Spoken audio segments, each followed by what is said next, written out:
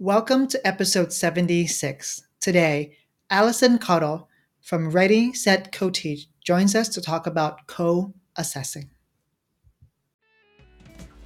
Welcome to the Teaching Multilingual Learners podcast. This podcast celebrates teachers who answer the calling to serve multilingual students and their families.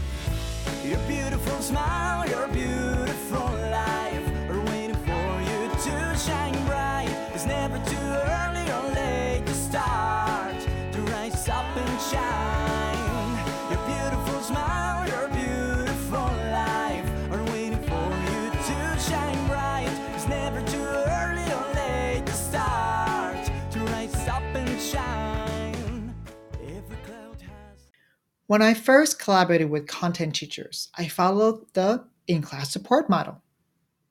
This model is supporting without really co-teaching. There was no co-teaching because there really wasn't any co-planning. Then I moved to co-teaching model when we had a chance to co-plan. When we met to plan, we designed lessons.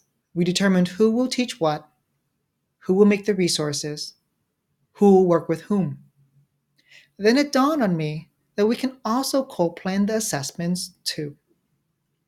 In this episode, Allison Cottle shares an amazing framework for co-assessment from Dr. Andrea Hoggensfeld and Dr. Maria Dove. Make sure you listen to the end when Allison shares her co-assessment cycle her team created. Now, on to today's podcast. So with us today is one of the three amazing teachers, part of Ready, Set, Co-Teach on Twitter. If you are on Twitter, you know that their presence is amazing and helpful. They share what they do and they share how they work together as a team.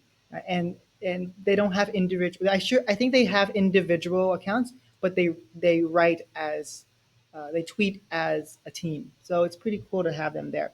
So Allison, would you introduce yourself in your teaching context? Sure. So I'm Allison Cottle. I am the ESL teacher member of Ready, Set, Co-Teach. I co-teach with Ashley in first grade and John in second grade. And I spend half my day with each of those teachers merging language and content. Tell us, how did you start? So what does that look like throughout the day? I start the day with Ashley. We do our morning routines, and then we teach the ELA block together. So that's the language arts block, where we do a 60-minute whole group and then 40-minute small groups, where we both see groups and we both see all the students in the class. So it's, for us, more inclusive and more equitable. And then I move after lunch to John's room in second grade, and we do the same thing, but with the content and curriculum in second grade. Do you have time for co-planning? Yes. So we co-plan during the day. We are very fortunate to have an administration that is very supportive of us and has given us 75-minute uninterrupted co-planning during the school day. Is that once a week or once a anything day? we don't complete, then we do ourselves outside of school hours. So we do tend to meet on Sundays here and there. Wow. Wow, that's impressive. And that's really just that shows like a lot of determination. How often do you have that 75-minute planning? We have 75-minute planning every day. Wow. But since I also serve kindergarten in a different setting, I have a planning period to myself on Fridays. And then on Mondays and Wednesdays, I'm with second grade and during planning for co-planning. And then on Tuesdays and Thursdays, I'm with first grade for co-planning. And one of those days is just the two co-teachers. And the other day is with the entire grade level team. Okay. So you're spread around a lot. At least you have a structure that supports co-planning, which is so key to our work. It's absolutely key. And it's something that we pushed for, and we really came to our administration with reasons why we needed it and why it was a non-negotiable for us for co-teaching. And we were lucky enough that we were supported. Exactly. If I used to say that if we co-teach, if I'm in the classroom and I haven't had a chance to co-plan, that's called in-class support. But if I had a chance to co-plan with my colleague, then I call that co-teaching. So it's really, really clear the work that we're doing. And so if you just want me in the class to provide in-class support, this is what you get. But the real benefit comes from co-planning, and that's when we really co-teach, not just me being in the room. Exactly. And it was a transition for us from the in-class support to co-teaching, but that transition is a big one. And, that co-planning piece is integral. I know I'm going to have you and Ashley and John come together in another episode where we talk about all of that together as a triad, where I'm going to ask you, how did it start? What was the process like? What are the phases of collaboration you've gone through? How have you developed a really wonderful relationship together? What's your advice? So we'll have you on. So we'll save all of that for later. But today, you're our guest host today, our guest speaker today, to talk about co-assessing as part of co-planning, which is so essential. Because I always thought that co-teaching was the only thing we did, but when we co-plan, we also have to co-plan assessments. What is your approach to that? Well, first of all, let's talk about why is that so important. Okay, so co-assessment for us is so important because it's all about integration. Co-teaching is all about integration. So we want to make sure that we're assessing students' content, but also their language simultaneously in context in authentic ways. And the best way to do that is through the grade level curriculum, but making sure that we're addressing both content and language standards. We also find it really important that we have co-ownership over everything we're doing in a co-taught classroom. And it's not just the teaching that we need to have co-ownership over, it's also the assessment. Because it leads to more effective lessons, it leads to us collaborating on differentiation and sharing responsibilities and, really making sure that we are using data to drive our instruction, our co-instruction. I wrote down when you were talking, is that I think we're assessing content and language at the same time. Because if we are not co-assessing together, the thing that happens is that the assessment can become a reading test for kids instead of a content assessment. We need to write an assessment in a way that is comprehensible to kids, that they read the instructions and they can understand it. If they don't, we're just really assessing their ability to read and not their development and understanding of the content. You said that perfectly. Exactly. So many times our English learners, when they are in an inclusive setting, the reality is they are being assessed, just on the content, just on the knowledge.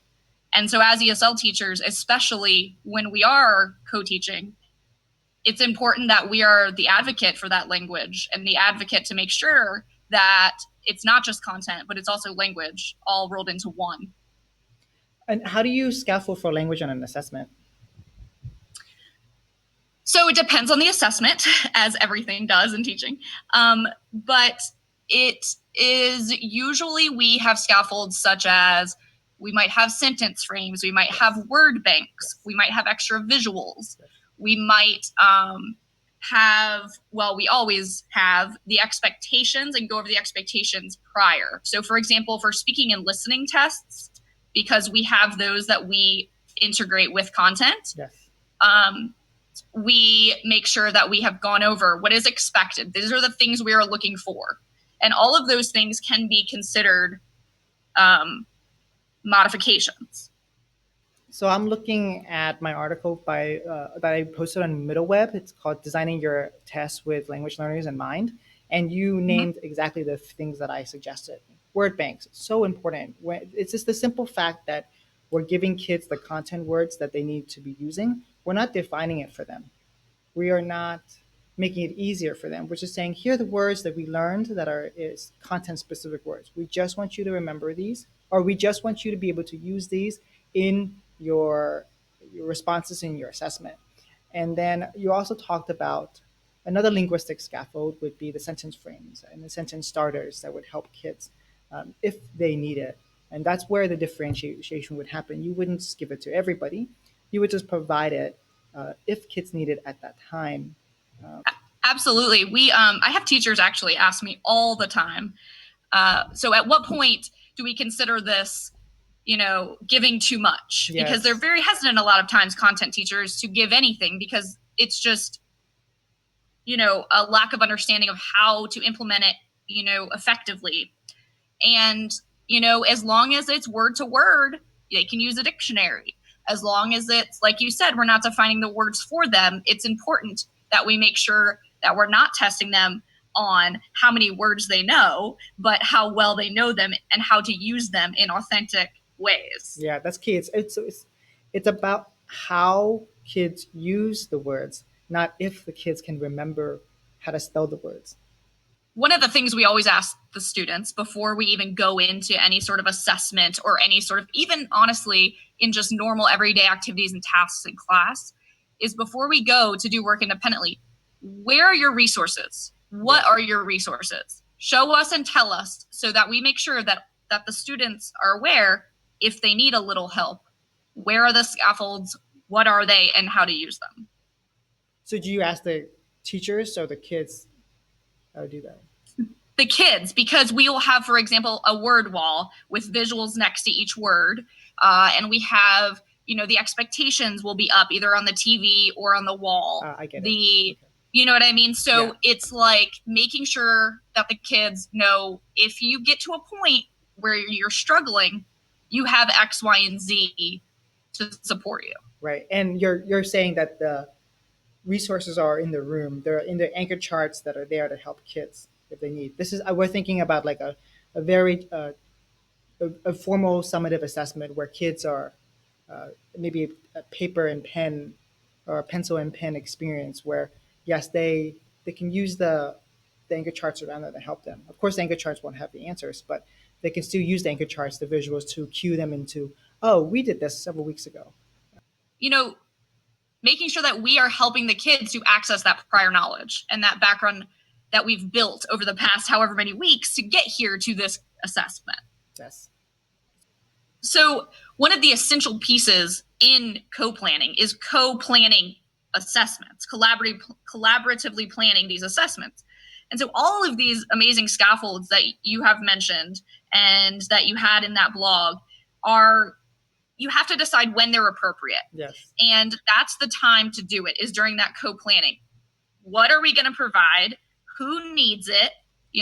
At what level do they need it? They might need, only for you to do a sentence starter, not the entire sentence frame with just one blank.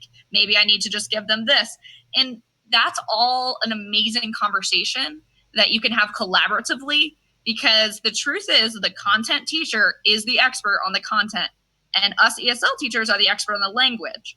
And every time I look at an assessment, my mind immediately goes to, okay, what would a bridging English learner need on this assessment? What would an developing English learner need on this assessment? And those are the kind of conversations that we're having together because they don't look at the assessment the same way. And that's the lens that we come with. And that's why I think it's such a great integration when you have two people looking at something from two completely different perspectives. And then when it comes together, it's adjusted and scaffolded beautifully so students can be successful. And this is an example of job embedded professional learning. It's really wonderful when teachers come together and they co-create the assessment, because the content teacher is adding to her toolkit of how to write assessments for language learners, so that in the future, you don't really have to be there because they have developed that skill, that independence. And more importantly, actually as importantly, when the ELA teacher or the ESL teacher is co-constructing the assessment alongside the content teacher, they this is my this is something that I am guilty of. I'm guilty of watering down the assessment for kids or making it too easy. But when I'm sitting next to my content teacher and she's saying, "Whoa, that's not what this question means. This is when you reframed it this way, it actually became a lot easier for kids. We don't want that. We want to keep it at this level. Let's change the wording so that it fits at this level." And so it becomes job embedded learning for me as well. So both, not kids don't just benefit, but it's also the teachers that benefit from this experience in such a meaningful way. Definitely. And I think it's so important too to touch on, I am a co-teacher. I am. And that is what I am passionate about, is inclusive, integrated learning for these English learners. But even ESL teachers who are not co-teaching, that's why it's so important, what you just said, for them to still collaborate. And you can still collaborate and co-construct these assessments, even if you're not co-teaching. Because, us ESL teachers will learn from the content teacher will learn from us, and then hopefully carry on providing these much needed language scaffolds and different things when we're not in the room. Like you said, we learn and then we grow through that learning, and then it spreads even further. Another form of co-assessing, if you don't have time, I can hear listeners saying, I don't have time. How do you have time to do this? What one approach would be to have the teacher send you the assessment, and then you can go and look at it through your language lens. This is not as ideal as the one we just talked about, where teachers are sitting together and co-creating. But if you're limited time, you can say, okay, give me your assessment. I'll look at it. I will modify and adapt it and add things to it. And then I'll send it back for you for your viewing. And then you can determine if the rigor is still high, if this is appropriate. And at that time, you can spend that planning time to look at the assessment. So this would, instead of having two meetings, this just would have just one meeting where the assessment has already been somewhat modified and somewhat adapted. And then the final stamp of approval comes from when you're working with your content teacher and saying, yes, this is exactly keeping the integrity of the assessment. Definitely. And that allows us to have a further reach, because you can do that with many. If you have K5 and you're responsible K5, yes, then that's a way to do it. The other beauty of it is, in this technological world we're living in, we often use Google Docs and the content teachers will create their assessments in there, share them with me, and I'm able to give them input, and in comments, in real time, explain why I did what I did, and get their feedback as well. And it's a big time saver, because you can do it remotely, you can do it at the evening, whenever you want, and everybody can see what you're working on. Right. And you were talking about the concept that though we have a limited amount of time, we have to be intentional with the time that we are given, or the time that we're able to scrape out. And some of that time means maybe saying, I've already modified and adapted the assessment. Hey, let's use this 35 minutes to verify this is the assessment that you would want, yet still would help the language learners. Absolutely. And you could come in pre-planned and have that conversation that now takes 15 minutes, right, instead of sitting down and co-creating. Right, exactly.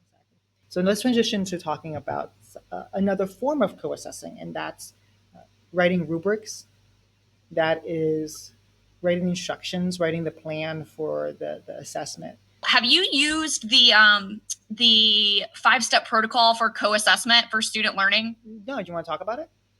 So, well, it's not ours. It is from Andrea Honigsfeld and Dove.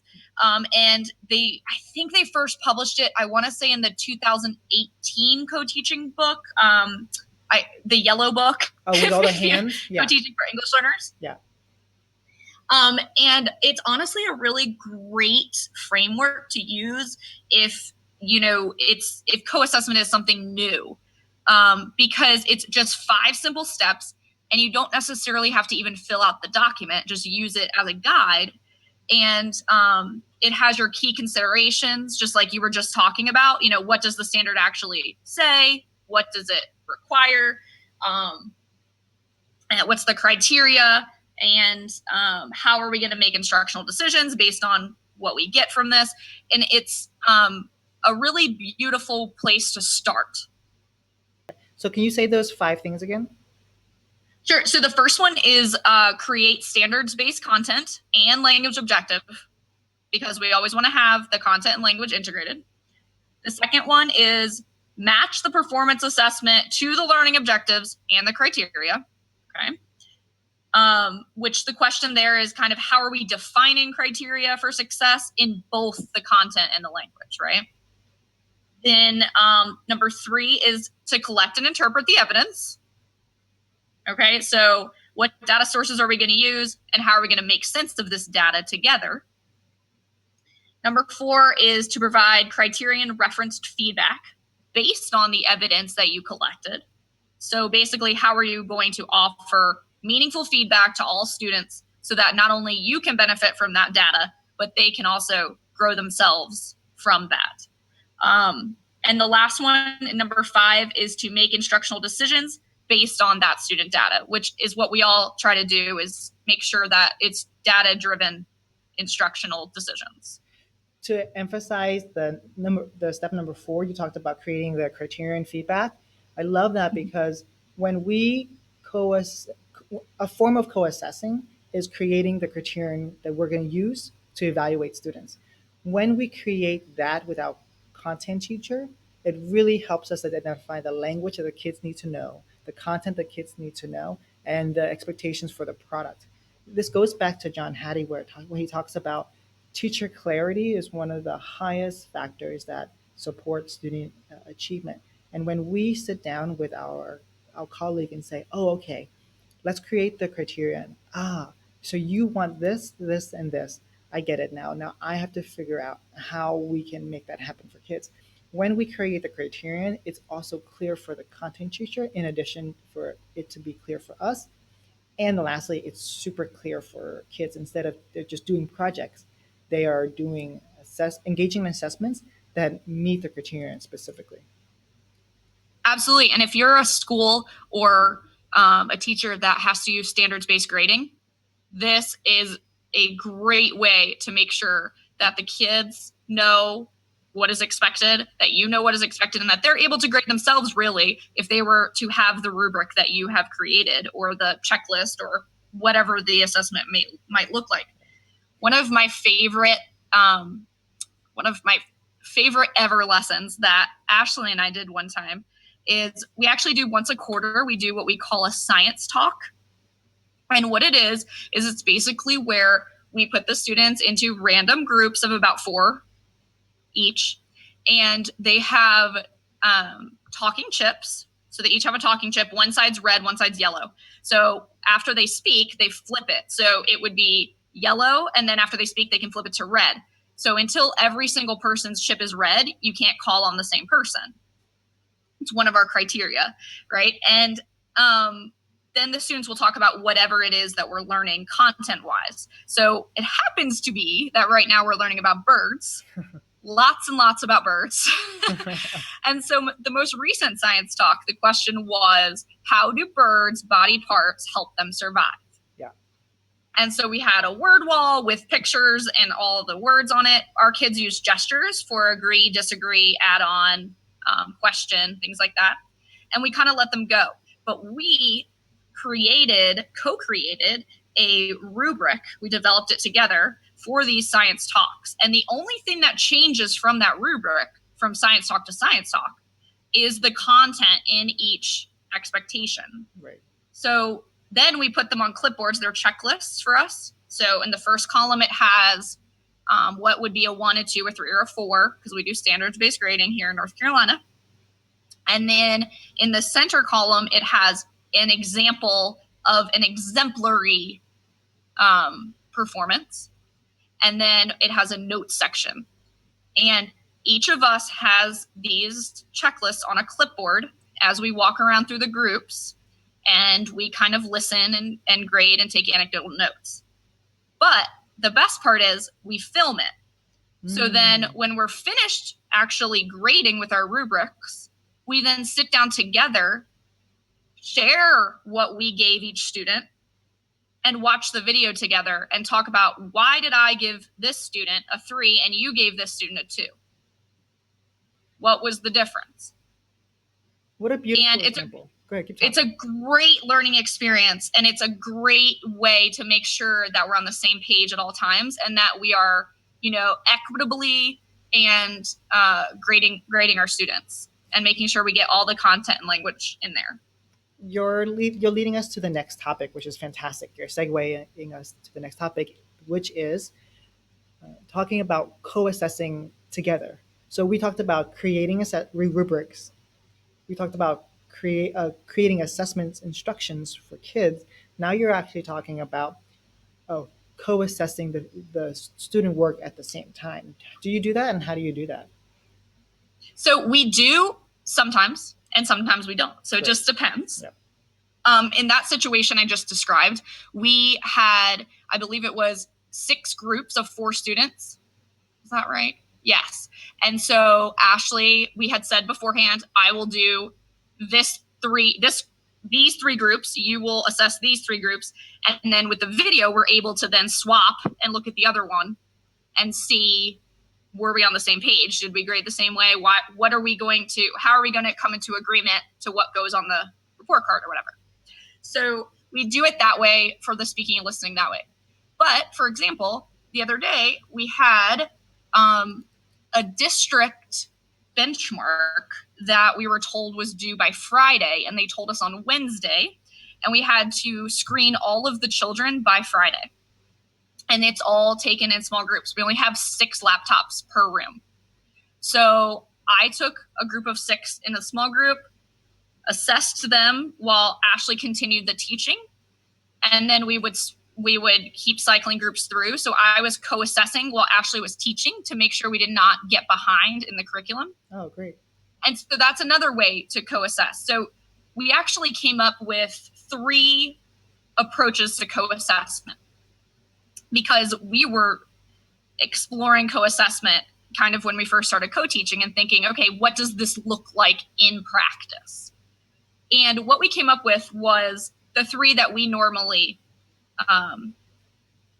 do. And they are 1 monitor, 1 assess, which is one person is literally just walking around the room, monitoring behavior, answering questions, while the other one is actually facilitating the assessment. Is this a formative or summative assessment, or could be both? It could be both. I mean, you could use any of these approaches for any assessment, whether it's formative or summative. The next approach we use is 1 teach, 1 assess, which is what I was just speaking of, where one teacher continues the learning while the other teacher pulls small groups to assess at either in a different location or in the same room at a different table. And then the third one is divide and assess, which is literally the students, we can divide them in half and each assess half, or we can have, for example, them go into rotations and I take a small group and she takes a small group, and then we rotate through. John and I tend to use 1 teach, 1 assess more than anything, but Ashley and I tend to use divide and assess. So it's just all about your collaborative relationship and what works, and if you're actually in the classroom to give the assessment versus just helping to scaffold and get it prepared in advance. Thank you for these 3 really clear examples. You're really showing these examples go back to the principle that collaboration is like water. It takes the shape that the container it's put in. So when we assess, it takes the shape of the relationship that we have, the collaboration that we have, the need that the teachers have for the assessment. And so it's not just pencil and paper. It's different ways of doing that. And it's kind of like co-teaching, where co-teaching is not just 2 teachers in the front of the room. It's where you are in the room. It's the service you're providing. And when you're co-assessing in these 3 different ways, you are providing a different service, a different way of co-assessing. So that's great. It brings me back to my 2 examples. When I'm a 5th grade teacher, so I'm very familiar with the content because it's at a 5th grade level. So I'm able to, as you said, divide and assess. So I'm able to take a group of students' work and assess them, and my co-teacher is doing the same thing as well. And then, but in when I was working in the ninth grade in middle school and high school, I didn't know about physics. I didn't know about. Well, I'm not very knowledgeable about uh, specific science content like chemistry. And this is where they would assess, but my work has already been part of the assessment in that I helped create the assessment. I helped co-create the instructions. I helped make the instructions clearer. For example, instead of some teachers like to write instructions that are multiple steps in a gigantic sentence. Instead, what I do is I take this uh, multi-step sentence and I break it up into different steps for the student. So I take one step, do this, then the next step would be to do something else, and then the third one would be the last one. And so when we break up assessments like that, we are part of the assessment, even though we're not sitting down and looking at the physics assessment together. Absolutely. And it's important, I think, too, for teachers to keep in mind the co-assessment cycle, because being a part of every part of that co-assessment cycle is the goal. But we have to be honest with ourselves in knowing that ESL teachers can be spread very thin. Yes. So in any way that if you want to collaborate on a piece even of the co-assessment cycle, if you want to help co-develop the assessment or co-plan the assessment, and or you want to do that with the teacher, but you can't be a part of the rest, that is still so vitally important. Any piece that can be collaboratively done is always going to be, in my opinion, from what I've seen, more effective. Yes, and so we're speaking the same language. We're trying to tell teachers that do not feel like sitting together and co-assessing the student data is the only way to co-assess. It's one of the key to assessing is actually writing the instructions, creating the criterion, restructuring the instructions for students to be able to comprehend it. If I walk away from a co-planning session where we co-created the assessment and I don't really come back for a few more days, my work is still essential to students. The work that the ideas that I contributed to during the co-creating the assessment is going to help kids understand and engage the assessment. So I don't have to feel guilty that I'm not able to help kids. I've done a lot of work, or we've done a lot of work by making the instructions clearer for kids. Absolutely. And like you said, every situation is different. Every ESL teacher has different responsibilities and different capabilities. And you know what? I'm totally on board with you when you said don't feel guilty. It's you do as much as you can. And then you're like, okay, you know what? Look at the positive. I did this much. Yes. Not what you didn't do, but what did you do? Yes. And it goes back to the concept of we cannot change how much time you have. It's just saying, what can we do with the time that we have? And maybe the 35 minutes that you have once a week is working with creating the assessment for the students with the teacher, or creating the criterion to make the expectations super clear. I want to talk about one more thing. So you talked about actually co-assessing side by side. Do you want to talk about that experience? Sure. So when we co-assess, so we do, like I said, we do a lot of divide and assess. We do a lot of one teach, one assess. But there are situations in which, like, for example, one I can think of off the top of my head in elementary school are these lovely spelling tests that we take on Fridays. And that, to make it efficient and the most effective is to just do it whole group. Well, if I'm going to be in the classroom when we're doing this whole group, I can still be contributing and being one of the co-teachers in the room by monitoring or by switching up who's actually administering it. So maybe John will do this Friday and I'll administer it next Friday, and he'll float and answer questions and monitor behavior. So I feel like when you're assessing together and if you are a co-teacher and you're in there every day, it might not feel as much like co-teaching or as much like collaborative because you're just floating. But I really encouraged myself to go to John at one point and say, hey, you think I could try giving one of these spelling tests sometime and see if we could, because that shows parity. And it also it's important for the students, sometimes to get a little bit of a different, just not the same old all the time. So we tried that, and honestly, it works really well. And the kids will now say, "Oh, well, who's giving the spelling test today?" And then we ended up also kind of transitioning over to the students giving it as well. So, So you're talking about co-assessing together, like co-assessing meaning sharing the same role, but sometimes it might be you doing it, sometimes it might be John doing it, sometimes it might be Ashley doing it. It depends on the relationship. And so to go back, to add to that example, I want to talk about one example when I sat down with my fifth grade co-teacher and we looked at a students writing example.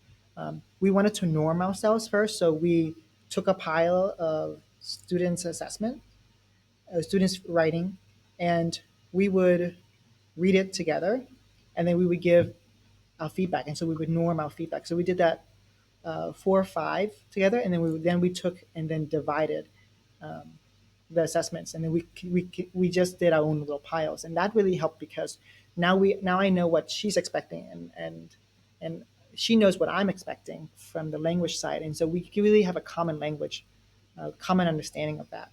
And another example is when we actually took the entire pile of 20 kids, their writing, and we said, okay, let's do this together. You read the assessment, we'll talk about it, and then I will give the feedback. So I have my little sheet feedback form, our feedback form that we co-created. We would read the text, we would take turns reading the text back and forth out loud, and we would talk about it. And then as this is happening, we're actually writing down the feedback and we move on to the next student. We have a new feedback form and we do the same thing again. That was a really cool experience. We've only been able to do that once so far this year, but that was a really great experience of, actually that was my first experience, my one and only experience of sitting together, co-assessing at the same time, the same document. And we created a system of, it was almost like a conveyor belt of like student work, talking about it, and then one person would write the feedback. And that felt really collaborative as well. Yeah, it sounds very similar to our Ashley and I's science talk example for sure. And those are the times where I feel like, at least for us, the most collaborative, where we are really on the same page. Especially when we go to co-analyze together with, for us, it was videos. For you guys, it was not. But when we go to co-analyze together, those conversations about why'd you give a 3 and I gave a 2 are extremely integral in understanding each other as collaborative partners, and also, making sure we're consistent in evaluating student work. But it's really cool too, once you're done, to sit there and say, okay, now here's the data we have. Mm-hmm. Let's see what trends you notice and what trends I notice. Yeah.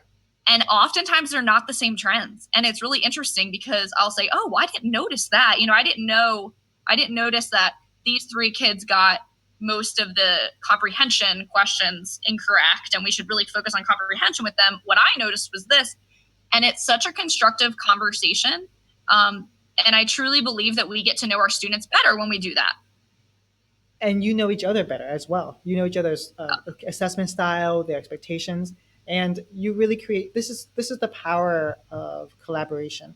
You get to know the kids better. You get to know your teachers better. They get to know you better. And you get to know the content, and they get to also know the language expectations so much better. And this is why the National Association of Staff Development talks about job embedded learning as one of the most important forms of professional learning, where teams of teachers are meeting together regularly to talk about work, to talk about student learning. Well, our collective expertise is so much more powerful than one of us by ourselves. Right. So right. I love the direction in which we're going, it seems, in education with more teacher collaboration. And teacher collaboration can feel like, it's not efficient, but yet it's really effective in the way that we are developing as professionals. So it takes a lot of time, yet the time that we're investing in it really produces lots of benefits for teachers, for students, and the whole community. And this is, I guess I'm speaking to the administrators now, and this is why we implore you to carve out the time in teachers' schedule to give them time to collaborate, and they can do a lot of things, and it's not just sitting and grading papers. Exactly. Well, Allison, we talked a lot, and you have a lot of experience and expertise. So I really thank you for sharing your understanding of co-assessing. And you've talked about um, co-assessing of creating rubrics and criteria to also creating the instructions for the assessment to actually co-assessing at the same time. So I know that listeners really will benefit from this conversation. Well, thanks, Tan. I really appreciate the invitation to come chat with you. I mean, I feel like, everything we do, excuse me, is a lot based on your experience and learning from you as well. So thank you so much. Well, just figuring out and then sharing what we are like, oh, hey, this is what I'm doing. So I benefit a lot from you too. You have really great resources. I noticed that on your site, you have, not on your site, but when you tweet, you often provide really clear examples and graphics of what you're doing. So keep on sharing because we learn a lot from you. So keep it up. Let's end the podcast with traffic light teaching. I always end it with this way. I always ask teachers, there's a red light in teaching, meaning what do you ask teachers to stop doing in their profession? And then two, the second one is yellow. What do you ask teachers to slow down or question or consider about their practice? And the green light is yes, go. What do you ask teachers to do as much as possible in their practice? You can do it in any order. Okay, so I'll go red light, yellow light, green light. So for red light, I think one of the most important points that you had made, Tana, is that, I really wish teachers would stop feeling guilty for not being able to completely immerse themselves in collaboration or completely, in this case, follow every step of the co-assessment cycle. For my yellow, I hope that teachers, though, do keep pushing for as much collaborative co-assessment as possible. And they do try to find little windows of opportunities to collaborate on assessments and provide the language lens and the scaffolds that we know students can be successful using. And then for the green light is honestly just like go and try co-assessment. Like just try it. Pick a teacher if you've never done it. Pick a teacher that you feel like, you work really well with or you jive with and say, hey, can we try this? Just try it once, try to co-develop a rubric or try to co-develop some sort of assessment or try to, co-deliver the assessment and then look at the data together. See what type of insight you can get from co-assessing. And that's key to collaboration. It's really saying, who can I work with that's willing? Because we need to work with all of our teachers. But the ones who are willing, we invest in them the most because we really, as when we work with them, we really develop our skills in developing with other teachers who are interested in the future. And so, take every walk. I say, walk through every door that is open. Let's. Can you talked about co-assessment, the co-assessment cycle several times. Can you talk about the different phases of the co-assessment cycle? Oh, absolutely. So co-assessment cycle is something that when my co-teachers and I were starting our co-teaching journey, we never focused as much on the co-assessment part of the co-teaching cycle because we were trying to kind of master just the co-planning and co-teaching piece. And you got to start somewhere, right? So we started there. And then once we had those down, we said, okay, now we really need to focus in on our weakness, which would be co-assessment. And so when we did that, we said, okay, what does this look like? And we built a co-assessment cycle for ourselves just so we could, and we've shared it and are happy to share it. But it's co-plan, co-collect, co-analyze, and co-reflect. So in the co-planning piece is where you would co-develop your assessments, make sure that students have an opportunity to show their learning in multiple formats and that it aligns to objectives, both content and language, and desired outcomes for both parties. And then the co-collection piece is literally just giving that assessment, gathering your data in whatever way works for you, whether it's on a spreadsheet or in some other way, to document student progress, both formally and informally. Then you have co-analyze, which is where you're going to evaluate your student performance based on that data and identify your trends. And then your co-reflection piece is when you go ahead and identify and respond to those areas that might need reteaching, you might need to plan to adjust or differentiate in the future in your future instruction. That's the co-assessment cycle that we built for ourselves to make sure that we could check off each piece. How beautiful. You should write about it as a blog post, because we actually have a blog post about it, and it's called, okay, let me think. It's from a while back. I think it's called Co-Assessment, the What, Why, and How on our website. So it is there. So check it out. Wow, that's beautiful. Will you send me the link and I'll just put it in the show notes? Absolutely will. And I also love the fact that you talked about this before. You said, don't feel guilty that you can't be part of all the parts of the co-assessment cycle. But yet, wherever you find yourself, wherever the doors open, work with that part of the cycle. And so you've really identified the 4 phases of the cycle. And this helps teachers know that, oh, okay, I'm in the co-collect phase and this is what I can do. So thank you for doing that. Yeah, absolutely. We just hope it helps. We just share what works for us, and that works for us. So we hope it works for someone else as well. Well, again, thank you, Allison, for doing this. Before we recap this episode, I have a favor and an invitation. My favor is to ask you to please review this podcast if you found it valuable, so that teachers like you become inspired and informed in their advocacy work. My invitation is for you to enroll in my scaffolding learning or teacher collaboration courses. I've taken the principles that I've learned from experts in the field. I've applied them to my classes. I kept the things that worked and am sharing all of them in these courses. I hope you consider enrolling. Now, onto our recap. When we do not co-assess or plan the assessments together, the assessments might unintentionally become a reading assessment rather than assessing students' mastery of the content and the content-based skills. When I started scaffolding the assessment in isolation, I often watered down the rigor. It was only when I sat with my co-teacher and we co-constructed the assessment that the rigor was maintained while still scaffolding the assessment for students.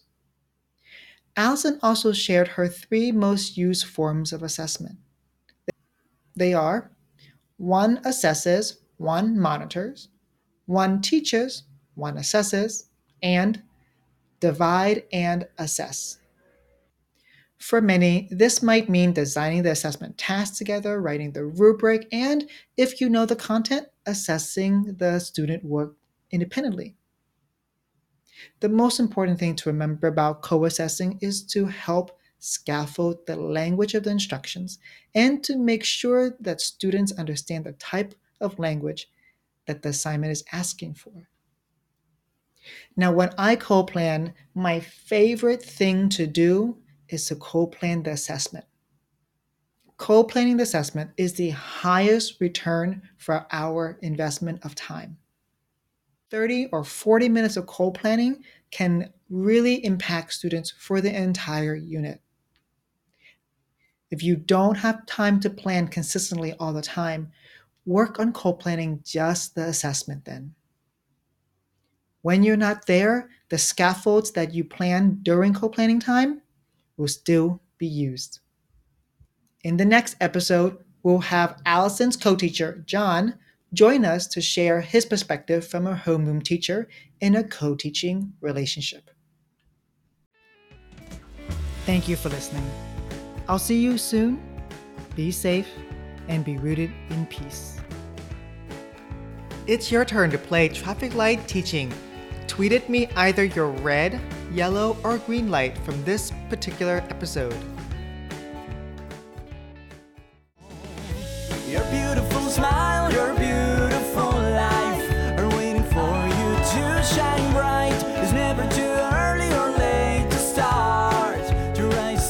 shine.